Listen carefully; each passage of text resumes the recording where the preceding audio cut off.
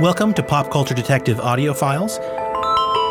I'm your host, Jonathan McIntosh, and today we'll be discussing the hit television series Ted Lasso and exploring how it subverts established conventions in sports comedies. Yeah, that's when sports and art combine, as far as I'm concerned. All right, fellas, let's run it again. Let's go. But before we get into that, I just want to give listeners a brief introduction to this new podcast series. Just like our Pop Culture Detective video essays over on YouTube, you won't be hearing a lot of movie reviews, per se, as this podcast focuses less on whether a piece of media is good or bad, and is much more interested in looking critically at the sociological messages embedded in popular movies, TV shows, and video games. This means you can expect in-depth discussions covering a range of socio-political issues, including representations of race and masculinity. Now, in many ways, the audio series will be very much like our video essays on YouTube, only in a more casual format and with more voices contributing to the media analysis. So without further ado, today we'll be investigating the curious case of Ted Lasso. This is a bit of news from the other side of the Atlantic. AFC Richmond announced the hiring of their new manager, American football coach Ted Lasso. You're an American who's now in charge of a football club despite possessing very little knowledge of the game. I know that AFC Richmond is going to give you everything they got, win or lose. Or tie. Right, y'all do ties here. The series is a fish-out-of-water sports comedy starring Jason Sudeikis. But the show doesn't follow in the footsteps of many other popular sports comedies. So although movies like Caddyshack, Major League, The Waterboy, and Talladega Nights have come to sort of define the genre, Ted Lasso feels like a sharp departure from that classic sports comedy formula. Season 1 of Ted Lasso premiered on Apple TV in August 2020. The show began generating positive buzz almost immediately, with reviewers and critics jumping in to praise the show for being comforting and wholesome, and also for promoting niceness and kindness. But overemphasizing how nice the main character is can miss some of what makes the show truly special. So here to discuss why Ted Lasso is such a curious show, we are joined by two of our favorite media detectives, Felicia Lopez and Emron Siddiqui. Felicia Lopez is an assistant professor at the University of California, Merced in the Department of Literatures, Languages, and Cultures, where her research covers a wide range of topics, including indigenous history, culture, language, and of course, media. She is currently teaching a class called Latinx, Chicanx, and Indigenous Representations, where she analyzes some of the common tropes and archetypes in film, television, and literature. Thank you. It's a pleasure to be here with you. Emron Siddiqui is a writer and filmmaker challenging systems of domination. Their writing on white supremacy, patriarchy, and popular media has been published by The Atlantic, Bitch Magazine, BuzzFeed, Liberty Hub, and others. They are currently the communications director at Black Star Projects, home of the Black Star Film Festival, and Scene Journal. Thank you. So nice to be here.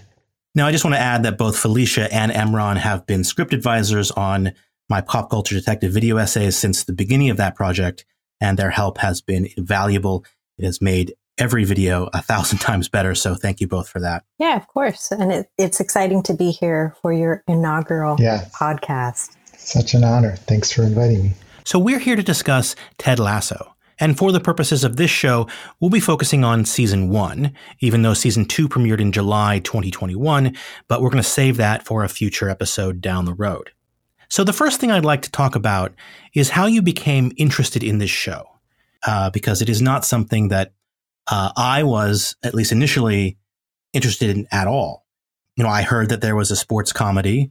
I think I saw the trailer or some of the posters, and I kind of went, yeah, I have no interest in this. And I think that, you know, the reason for me was that, you know, it seemed like, I know what a sports comedy is. I know that formula, and I've seen enough of those kind of things. So I think, you know, I went into it expecting a sort of Will Ferrell style sports comedy, and it just isn't like that at all. And that was a pleasant surprise. Going into watching the show, I did think I would like it. I'm not a big fan of sports movies in general, but that this came recommended by friends, Jonathan as well recommended it to me. I knew that they would not steer me wrong. I knew that there must be something positive about it. And so, you know, I got to say I wasn't disappointed.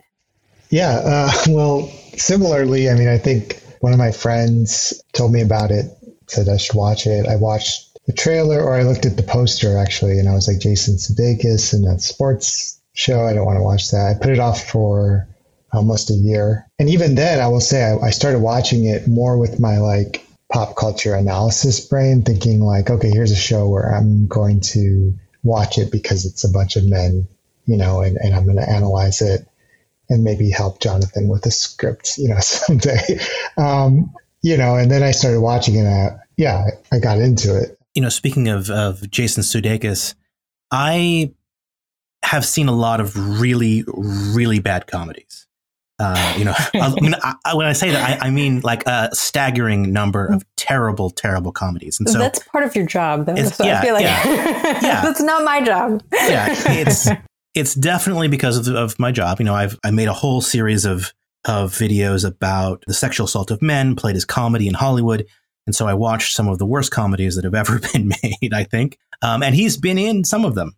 And so I was very skeptical because of that. I mean, he was in a movie called We Are the Millers, which was just awful. And, you know, a few others. I mean, like Horrible Bosses and Horrible Bosses 2. Yeah, I mean, just terrible, terrible representations. But he was also, I know he can do really good stuff. I mean, I saw him in a movie called Colossal. He does a fantastic job. He plays a really kind of twisted character, and he does it really, really, really well. But I somehow couldn't picture him as being a positive, optimistic character where that wasn't the joke, you know? So I was kind of expecting that he would be the butt of the joke. And one of the reasons that I was kind of apprehensive about that was because he had done a series of commercials. This character, Ted Lasso, is from a series of commercials that he did way back in 2013, 2014 for NBC Sports. That's it, skip. Skip like little girls. Go, not a care in the world. I'm lucky to be doing this for a living. And we're going to play till there's a winner and there's a loser. What's that? A tie. Okay, till there's a winner, a loser, or a tie. You can tie. Will you explain to me how that was offside? No, I'm asking you. Seriously, explain offside to me. It made no sense. Premier League is on NBC and the NBC Sports. Yeah, so I was expecting what we kind of saw in those commercials, which is the Ted character is different. I mean, he is the butt of the joke. He gets everything wrong. He's a stereotype of a Southern yokel, you know, and the show isn't at all like that. Yeah, I wanted to say that I did not see those commercials until after I saw the first season. And I was struck that the jokes are almost exactly the same in just the first episode as they are in those commercials. But the delivery, the way they package them, the context of the jokes make it so he's not coming across as just kind of this self-involved guy who thinks he knows everything and he's just right all the time, even though we know he's wrong, and in which case he would be the butt of that joke. But instead, he doesn't know what he's doing, but also he's curious. And so he's much more likable because he comes across as much more curious and open and honest about his shortcomings. That first commercial, at least, is intended to get people to watch football. And I think that's an interesting difference because I think the show, it's a question whether the intended audience is necessarily people who know anything about sports, you know, or watch sports. And I think I've been curious about the number of people who've recommended the show to me who are not folks who necessarily watch sports. And so I think it's not meant to be like a sports show, which is kind of interesting when it is, of course, a sports show, you know. So I think almost everybody who recommended it to me was like, yeah, I don't really care about sports, but you got to watch the show. You know, so I think it does. The show does get people to kind of maybe care about it a little bit more, whereas the commercials were sort of mean-spirited towards Ted, right? It's sort of the idea is that this is an American football coach who knows nothing about soccer, goes over and starts teaching as if it was a football team, and he's just a buffoon. I mean, he's oblivious to what's going on, and he is like we said, he's the butt of the joke. And I will say that the comedy, even though they do recycle a lot of the same lines, like Felicia said, it is delivered completely differently. It's much more sincere in the show. Whereas the the commercials were very much like other kinds of sports comedies that I've seen, where there's sort of like this ironic humor to it, and a lot of it's very cynical. You don't get that with Ted Lasso, the show. It's very sincere in its comedy, which I know probably puts some people off. And I know that some of the initial reviews for the show is like people going, well, what's going on? This isn't laugh out loud funny. This isn't like Saturday Night Live. The comedy is much more understated. I mean, it's there. It's very funny, but it isn't going for that sort of screwball comedy style. I mean, they love puns, right? They love wordplay. I mean, that kind of stuff makes me laugh out loud, but it's certainly not the kind of slapstick that you could absolutely have. Yeah, I mean, I was struck by the character of Ted because it seems like my initial expectations, which were thankfully completely subverted, that character, we've seen that kind of character before in media, right? It's a very popular convention. He's happy, he's positive, he's overly optimistic. And when we see characters like that, we think of like Ned Flanders, right? In the early episodes of The Simpsons, or Kenneth on 30 Rock, or Stuart Smalley is his name? Smalley, yeah, Stuart Smalley. Yeah, I'm Good Enough. Al Franken. That's Al Franken, right. Yeah, I mean, with these overly positive characters, we think we know what we're going to get. And that's because I think they sort of fall into two camps, usually. The sort of overly happy, positive attitude being on one hand, being a trick, sort of a manipulative, sinister trick. Like they really have something dark underneath.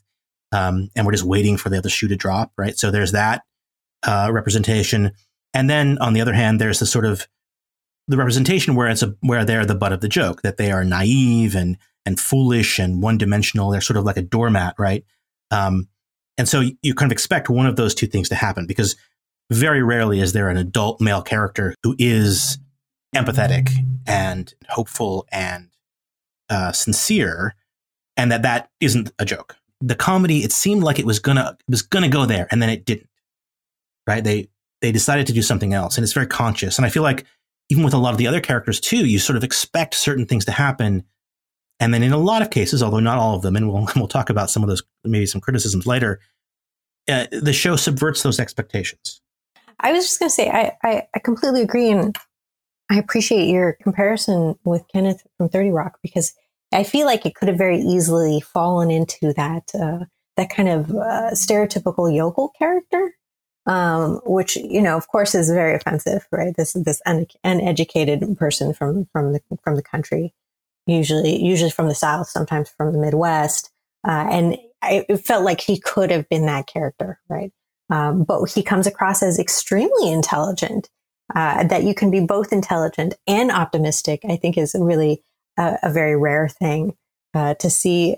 Sadly, not even just in media, but I think it's hard to be intelligent and aware in this world and be optimistic. And so that he is those things, I think, makes him a very remarkable character. The show that's its, not necessarily its trick, but kind of like what it's doing with many of the characters. It's like with Roy, I think about how, it's setting you up. Okay, this is going to be your typical guy who's angry, on a football team. In some ways he is kind of, but but the trajectory of Roy's storyline it's meant to be like surprising when he's actually kind of soft and kind to people one-on-one. And they do that with Rebecca. They do it with, many of the lead characters. And so I do think it seems like an intentional thing about the show, which is it makes it interesting, is it's kind of pulling you in with tropes. And you think it's going to be this like fluffy show, and then it just kind of, as it goes, tries to subvert those expectations.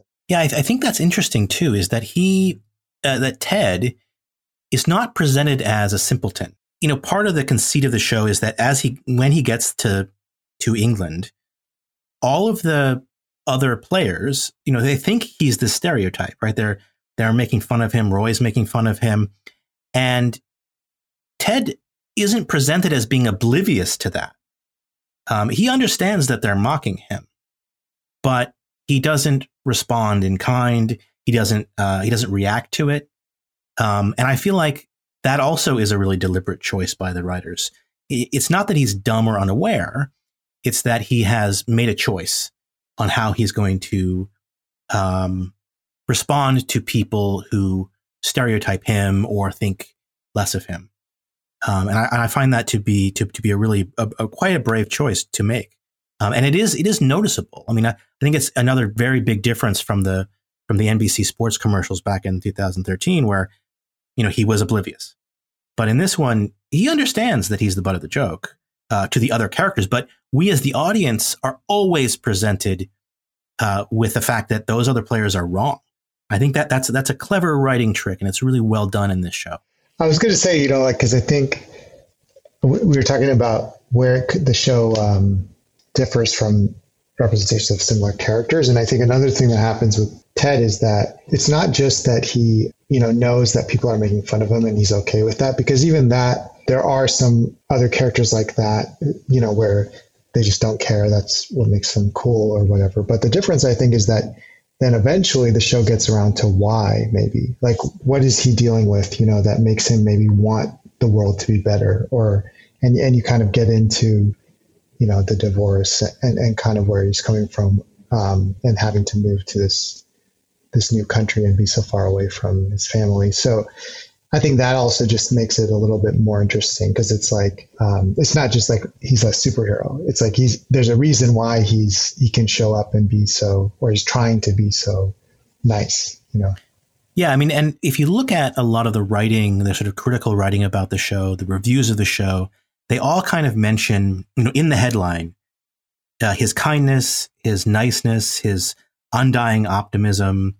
But not a lot of them get at what I think Emron is talking about here. And that is that there's actually quite a bit of depth to Ted. He has this sort of happy, positive persona, but the show is very quick, even in the first episode, to show us that there's more going on here. His sort of underlying sadness about the failure of his relationship is there. I mean, from episode 1, he's on those calls with his soon-to-be ex-wife, and he says he's kind of catching himself saying "I love you" and then he kind of catches himself and he says, "No, I mean I miss you." He throughout the show he gets angry about Jamie Tart being sent back. He is sad. He has panic attack. I mean, there's a lot of layers here, that emotional layers. A much sort of a full character that I think gets a little bit lost in conversations about just how kind and nice he is, which is important. I mean, that's true, but there's levels here. Guys have underestimated me my entire life, and for years I never understood why. It used to really bother me. But then one day I was driving my little boy to school, and I saw this quote by Walt Whitman. It was painted on the wall there. It said, "Be curious, not judgmental." I like that. And all of a sudden, it hits me. All them fellas that used to belittle me, not a single one of them were curious. And I realized that they're underestimating me. Who I was had nothing to do with it. I love that scene. I think it's just a classic scene. Right before they started playing the dart game, Rebecca leaning in and saying, "What are you doing?" And his reaction was, "I think they call it white knighting." Right? Yeah. But I'm just following my gut here, right? And so, I appreciate that he knows what he's doing, right? He's trying to save her. He's trying to save the day. And he acknowledges that, maybe he's out of line in doing it. But also, it feels like the right thing to do for her at that time. I'm thinking about like in other sports films, some of the ones you mentioned before, or like something like Dodgeball or something. Like usually if there's a woman in the movie, it's the love interest of the white guy who's it's about. And so the way he's going to win her over is by doing some sports thing or some aggressive challenge to the man who hurt her. And so I think the way that the show is slightly different is the way that Ted ultimately actually, wins Rebecca over fully, or where they become really good friends, not because necessarily the darts moment, which is important, but it's because Ted is affirming Rebecca's perspective and just saying like, that's real. And I just thought that's, in the context of these sports shows is also different. Yeah. I mean, he's playing darts. I mean, they're showing the dartboard and the them throwing the darts and so on. So it is kind of this sort of sports thing, but the real weight of that scene, like Emron was saying, is what Ted is saying. And he has this whole speech about how the people who make fun of him his whole life They were just sort of assuming they knew who he was, which is very much what the show is about, right? It's about us sort of assuming, oh, we know what this kind of character is like. But in fact, there's many more layers to it. And so he says, they may have asked questions if they were curious. Questions like, have you played a lot of darts, Ted? Right? And he throws one and hits the bullseye or something, So it's that he wins the day by being right about Rupert and sort of explaining almost like the premise of the whole show. And it comes back to what we were talking about earlier about Ted's character not being the butt of the jokes, is that he is this character who is not judgmental. He is curious, just like that quote that he shares during the dart game. And that's really why we're on his side. So I want to circle back and talk about the relationships on the show a little bit more. I think we can get a little bit more into Ted and his ex-wife, because I feel like that relationship adds an enormous amount of depth to Ted's character. But it also very specifically subverts what we kind of expect from rom-coms in particular. This idea that there's a guy who just won't give up on his love interest, and he's going to just keep going. He's got the boombox over his head. He's Lloyd Dobler with the boombox and say anything. Yeah, I mean, this romantic gestures, this sort of dogged determination, never giving up. That is a staple for almost all romantic comedies, with a couple exceptions. And so there's a moment where, Ted realizes that his continued efforts to fix the relationship is a problem and that he needs to let go. And that moment where Ted decides to let go, I thought was really powerful, because it sort of flies in the face of what we expect for these sort of romantic comedy relationships. What are you saying? Shell, there's something I could do or something I could say that would make you be happy. Just being with me, I'd do it. I'd do it in a nanosecond. But I ain't got no control over anything. So speaking of characters who have an unexpected plot twist associated with them, we can talk about Rebecca, who is a character that we have seen before, we think, in many pieces of media, right? She sort of, at least initially, comes across as the sort of classic scorned woman out for revenge, ice queen cliche. But like everything else in the show, there's more going on under the surface. I just want to pick up on you calling her an ice queen, this ice queen kind of trope. And I think it's funny that you say that, because I think she definitely was presented in that way. She's cold, she's harsh, but then they have her do karaoke of Let It Go. The snow glows white on the mountain tonight, not a footprint to be seen. Kingdom of isolation, and it looks like I'm the queen. Coming from the Disney movie Frozen, with this very unconventional kind of ice queen character who is not a villain, and we see the same kind of thing happening here, where we want to hate her. We see from the first episode that she's conniving, like she is trying to destroy Ted, she's trying to destroy the team, but then we get to see that transformation. We see that she's been severely emotionally affected and traumatized by her relationship with her ex-husband. And it's driving her to do these horrible things. And so we get to see her journey of self-discovery, of regret.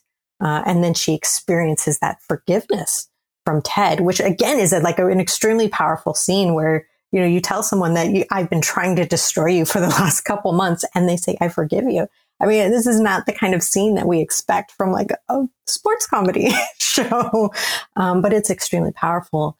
And that forgiveness gives her this freedom to kind of become a completely different character. It's just also thinking about how they, her storyline, though it starts off as being so connected to this man, her ex-husband. And that's also kind of a very common, way of framing a character who's a woman, so you think it's going to be all about this relationship. I think by the end of the show, it's not really about that guy, and I also think it's not like it's about her relationship with Ted either. And one of the things I'm, hopeful that they don't do in season 2 is make it into some sort of romance.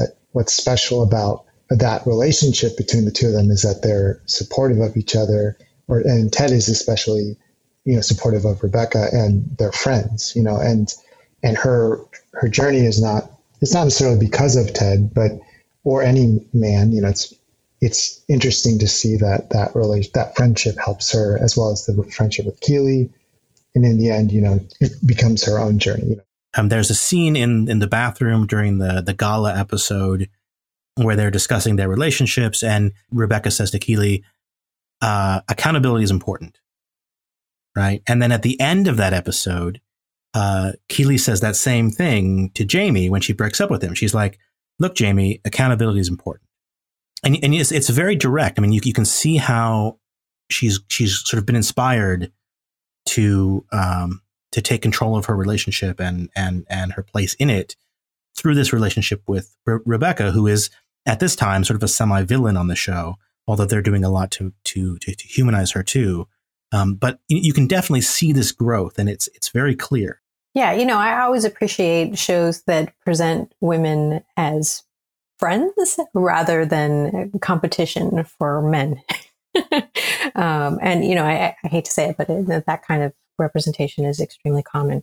So we have two very strong women who are experiencing these moments of growth and learning, and not defining. And I think Ted actually says it at one point, a woman who's not defined by her relationships, right? And so, I think that's absolutely right in the case of Keeley and Rebecca both, is that they're not being defined by their relationships. And again, I think that's extremely unusual for women being represented in things like sports movies, where they're usually just a girlfriend or a love interest, or just kind of like this side character, this a small character. One of the, I think, interesting things the show does, and it's almost like self-aware that it's somewhat of like a fantasy, in the sense that like it's imagining a locker room where these women walk in, and, I'm not saying that this is impossible, but, that there's some comments, but for the most part, there's not a lot of, these men are like just cool with this, these women just being around them. And I think that is interesting of the show, because you could make a similar show about issues, for instance, a comedy, and have those characters primarily have to respond to sexism and misogyny. Now, I will say we can come back to this. There's a little bit of like girl boss feminism stuff happening, but we can come back to that. So let's talk about Higgins real quick. Leslie here, Higgins, right? Is that what we've deduced? His name is Leslie. We find that out at some point. Yeah, so he is presented as this sort of meek doormat character, right? Mm-hmm. And it seems like, for I think a little bit longer than most of the other characters, he seems to be kind of one note, right? We kind of know what to expect. He's constantly being made fun of. He's sort of effeminate and not very dominant, and that's sort of the joke. But like everything else in the show, again, they humanize him and they make him sympathetic, and they do it in a way that doesn't change his personality. He gets to be himself. He's not interested in dominance, and yet he still gets to be part of the crew, right? He still builds friendships with the coach and with Ted and with Nate, right? And he's sort of part of that inner circle, and we're sort of rooting for him when it could have been very easy to make him a throwaway joke in basically every scene he's in almost. But they managed to humanize him too, which I appreciate. One of the scenes I really like is when Rebecca finally just confronts him as to why, because Rebecca has been torturing him as well as trying to destroy Ted and the entire team, because she feels like Higgins was an accomplice to her ex-husband. And she confronts him, and he owns up to it. And he said, "You're right. I should have put my foot down. I should have done something. I should have said something." And I think it's again one of these really powerful moments where you see people, especially men, being accountable. Right? Being accountable matters. Right? It's important. In that same scene where he owns up to it and says he's truly sorry for being an accomplice. That's the same scene where he tells Rebecca, "You can't keep doing this. You can't keep doing this to me. You can't keep doing this to Ted. You can't be doing this to the team." And so he sort of has this very sort of assertive moment where he walks away. He says, "I quit." And I thought that was nice. It sort of gave him an assertive moment to stand up for what's right. And he does it in not necessarily a quiet way, but there's a lot of dignity and respect there because he also admits his mistakes in that process. Should have been braver. And I'm sorry for that. But I'm saying this to you now. Stop it. Or what? I quit. I liked that scene a lot. And I think we can maybe contrast that scene, that sort of like a man gaining confidence scene, with some of the ways that confidence is portrayed or confidence building is portrayed with the other characters, like, for instance, Nate. Yes. Take it away, Imran. Yeah, Nate is such a interesting and interesting. That's a euphemism. Yeah. His journey is not as exciting as these other characters because, in the end, the way Nate, who starts off as similarly, I guess, you could say meek or not confident, the way Nate gets, shows that he's grown in the end is he's written this speech for Ted to give to the players to hype them up before a big game. And then Ted says, "No, you're going to give the speech." In that moment, like, you think, okay, that's kind of nice. It's like, Nate's finally going to have, and Ted's giving him an opportunity to have some leadership and self-confidence and to give this speech. But then when the speech is actually read, it's like, entirely bringing people down on the team. So let's focus up. All yours, Nate. Okay. Isaac, I've noticed of late that you've been playing like a big dumb pussy. Misogynistic. Like, the joke is that he's being crass and like, you didn't expect that. And I think, embedded in that joke is why wouldn't we expect that from this character? And I think that's where the show often doesn't get into that deeper level of like, and in this case, race. And there's other examples of that as well. But I think part of the joke with Nate is that it works because he's a character of color, and particularly South Asian. And so, like, not only is his, outburst all about aggression and bringing people down and really dominating them, that's how he shows that he's confident.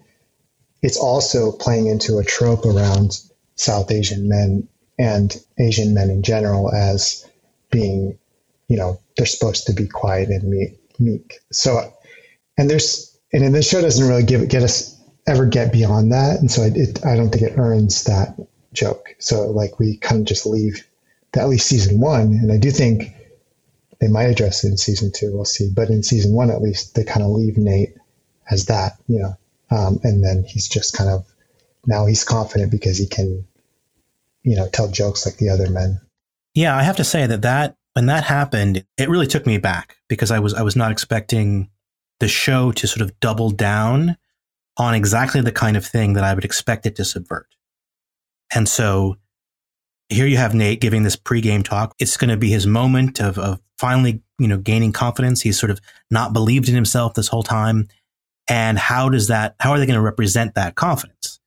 And like you're saying, the way that they do that is they have him, being a jerk to all the other guys and putting them down in very specifically gendered language often. Which, it's one of the only times that the show does that. And since it's Nate, we're supposed to like this. Like, we're not supposed to think that anything he's doing here is wrong or over the line or not the right direction. We're supposed to think this is his, like, crescendo, that, and part of that speech, he's talking to Roy. And I think this might get a little bit into some of the criticisms of Roy's character too, because his whole put down of Roy is that Roy isn't angry enough. That he used to be super angry, right? I think the line is, he used to be, you used to run like you were angry at the grass. All right. You used to run like you were angry at the grass. After your wife or something like that. I don't know. It's couched in the super gendered, sexist kind of language. And it's this confrontation between these two guys. And the response from Roy is to, flip over a bench and scream and get angry.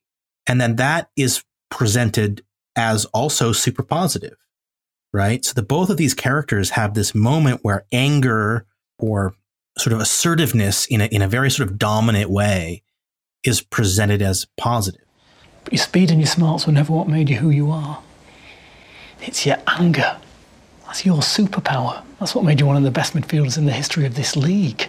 And this is part of a pattern that we see in a lot of sports movies, but a lot of movies in general, is that for men, anger is presented as sort of a synonym for passion, and that it's positive, and that men have to sort of find their anger because that means they're passionate, and it's just good.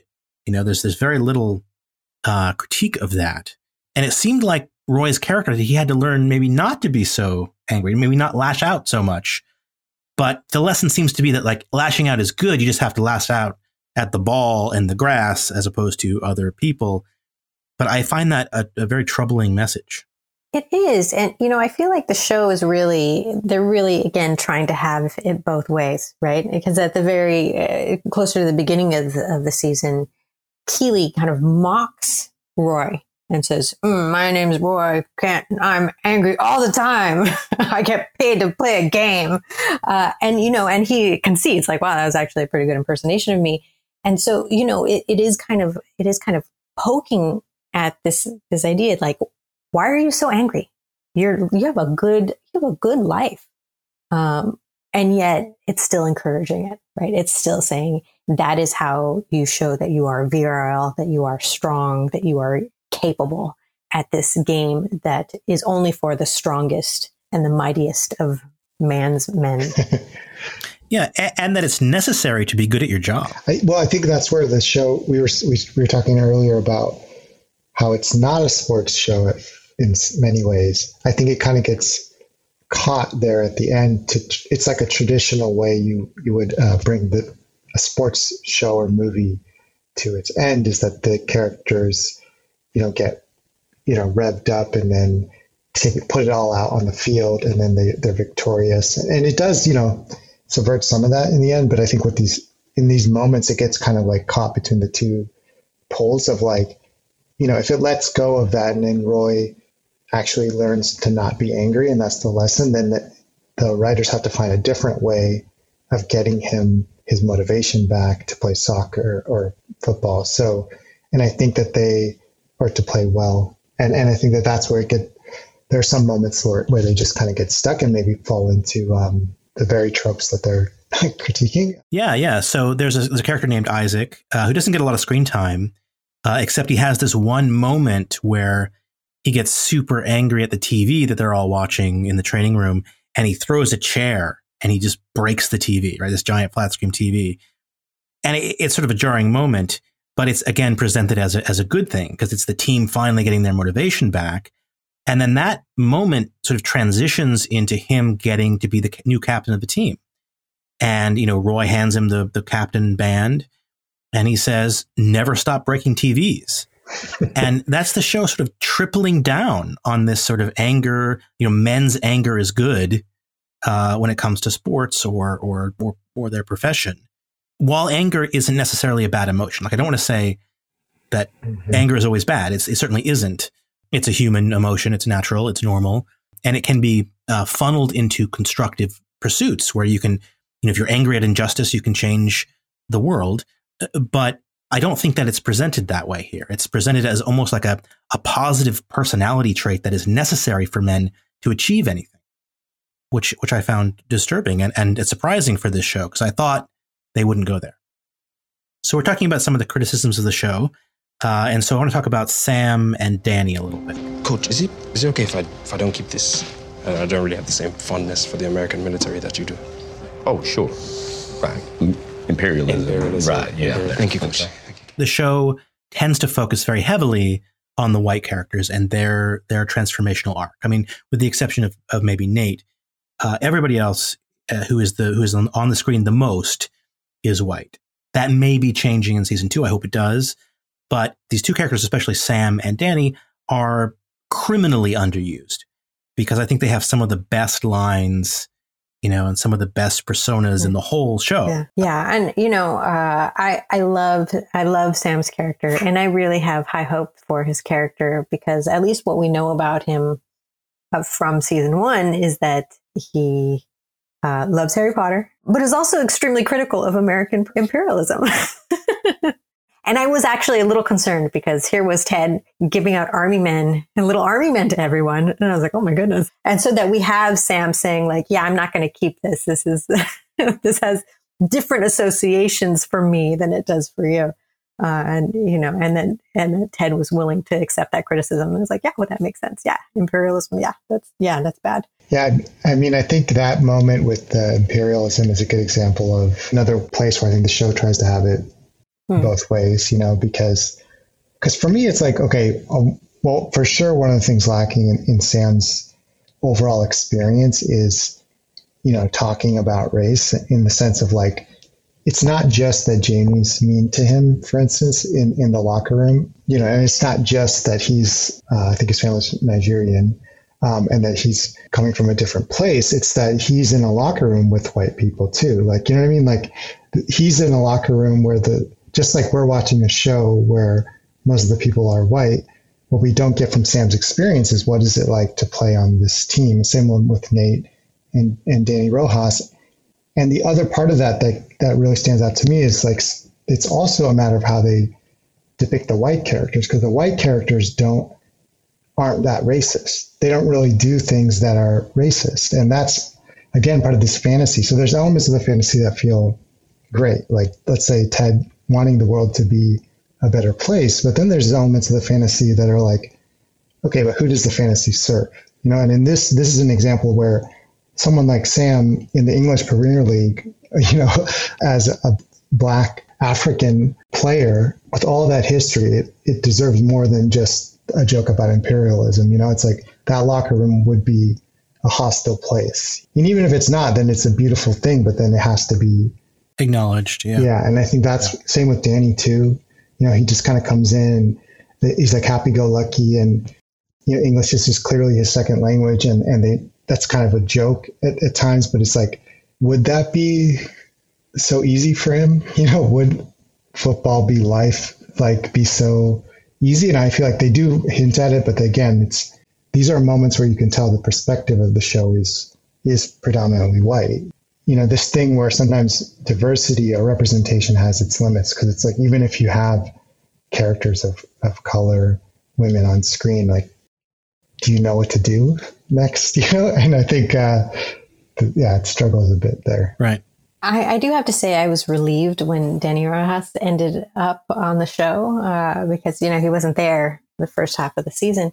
And I was concerned because, I'm not a huge football fan, not by any stretch. But I do go through some time of having to wake up super early whenever the World Cup is going on. And so I'm familiar enough to know that there would be no way that they would have a league like that where they didn't have some Latinx people playing on the team. And so that was a good idea to bring the character of Danny Rojas on to the show. I'm going to withhold judgment too much until I watch season 2. But his character does seem very one-dimensional, does seem like Ted, very optimistic, but in a very shallow way. It's always weird because it's like when you see characters of color in a show that's predominantly white, sometimes you almost wish that they wouldn't even try, because it's almost like why they're here. You know what I mean? Like it's like in Neon Lights, like this is the Black character, and so now there's so much pressure put on that character and their storyline. And as they've shown in the trailers for season 2, is they are going to have more characters of color. I think that's the only way you can really, deal with this, is have multiple perspectives. And I imagine in season 2 they will address it. To Emron's point, there is this tendency to try to sort of envision what would football be like if it wasn't super racist, without acknowledging that isn't actually how it is. And we know that it isn't how it is because in England, just recently, there was a horrible racist uproar over some of the Black players on one of the teams. And, it was such a big deal and so horrific in terms of the sort of casual and overt racism towards these players that Jason Sudeikis actually wore a T-shirt with those players' names on it to the premiere of season 2. So at some point, there's got to be a reckoning about this because it's a real serious problem in sports in general, but especially in the Premier League. And so hopefully season 2, the show can start acknowledging some of these things. This here is my letter of resignation. I wrote it on the back of a takeout menu, but it's in an envelope and I signed it, so, it's legit. You listen to me, Coach Lasso. You are not going anywhere because we have work to do. Next season. Okay. All right, then. A lot of my response to the show is based on what I'm expecting from other shows. And I've seen so many of these comedies that when a show doesn't do something or subvert something in a specific way, especially when it comes to straight men, I'm just like, I sit up and go, what just happened? I haven't seen that before. I mean, in real life I have, but not in media. So certainly they can do things better. But for me, it's quite jarring and nice to see something different. Yeah, and I'm just thinking of the scene with Roy and Ted, and Ted had bought books for all of the players. Roy is the only person we see. I think he's the only person we see actively reading that book from scene to scene, A Wrinkle in Time, which is a great book. I think they're talking about it, and Trent Krim of The Independent chimes in and says, "Oh, it's a book about this little girl who has to take on this leadership role." And Roy asks, "Am I supposed to be the little girl?" To which Ted says, "I'd like you to be." And it's this really kind of like a sweet moment where you can see that he bought him this book. He's trying to encourage him to take on this extra role. It's very kind of heartfelt. And in this situation, he's saying, "I'd like you to be a ball player like this little girl." And it's so ironic, right? Where we live in a society where like, "Oh, you play like a girl," is just this horrible insult. But he's saying, I'd like you to be the little girl. If you could, that would be wonderful. So very sincere. And, I love these moments where we see these male characters engaging with one another in a sensitive, honest, heartfelt way that's not knocking women and girls. that's vulnerable with one another as well. I like that Wrinkle in Time scene too, where he says, "I'd like you to be the little girl." And I especially like it because it's a direct contrast to that original, 2013 NBC Sports commercial that they did with the Ted Lasso character, because in that he is making gendered comments to put down the players. Mm-hmm. The show does not do that. And like Felicia said, it actually reaffirms that girls are a good thing to be, and that maybe these adult men, these professional footballers could aspire to be like these little girls, which is I think a deliberate choice. And again, something I have not seen happen in a show like this. Yeah, and I think that is such an important point. And it makes me think about like one of the things that I wanted to just put out there. And this is like more about how the show has been received than the show itself. And I find that like often the way that we position the show is that like what makes it substantial or unique is that men don't get these representations of how to be kind, how to be nice, how to be emotional. And there's some just challenge I want to put to that, which is that like the idea that men have to follow men is a limited conception, and that in and of itself does not challenge, hypermasculinity, patriarchy. It actually reaffirms it. In some ways, the show is not telling us to do that, because that example is one where the show is saying, maybe you don't have to follow a man. And I think in the second season, it might lean into that more. But I think I want to push back on Ted Lasso being the show to watch if you're trying to learn how to be better as a human, because there are other shows which you could have been following. And I think if it takes a white man to be the one to tell you, right, then there is something there. And I don't think it's the show's fault. Again, I think it's more about how we talk about media and praise things as like, that's the show that challenged toxic masculinity, not the one with the women in it or the one with people of other genders, of all genders. That's what I can't quite unpack about the show. There's something about it, which the fact that it is men, the fact that it is sports, it's both why it's so good, but also why people are okay with saying it's good. You know what I mean? Like, if you take the same show and you put black and brown women, trans folks in the same environment, obviously they couldn't be, but let's say there was that fantasy show, would people be like, hey, what a challenge to toxic masculinity? You know, like, I don't think they would. Right. And I think there's a problem in that. What you just said reminds me of the fallacy that men or boys need strong father figures in order to learn how to be good men, right? That's something that is the conventional wisdom around masculinity and has been for a long time. I think it's completely wrong because, like you're saying, it assumes that boys can only learn how to be men from men. You know, they can only learn how to be a good person. They can only learn how to be their true selves by emulating and learning from adult men. You know, obviously that's ridiculous. It puts down and dismisses single moms, dismisses community leadership and all the other places that young boys learn. You know, young boys learn from everywhere.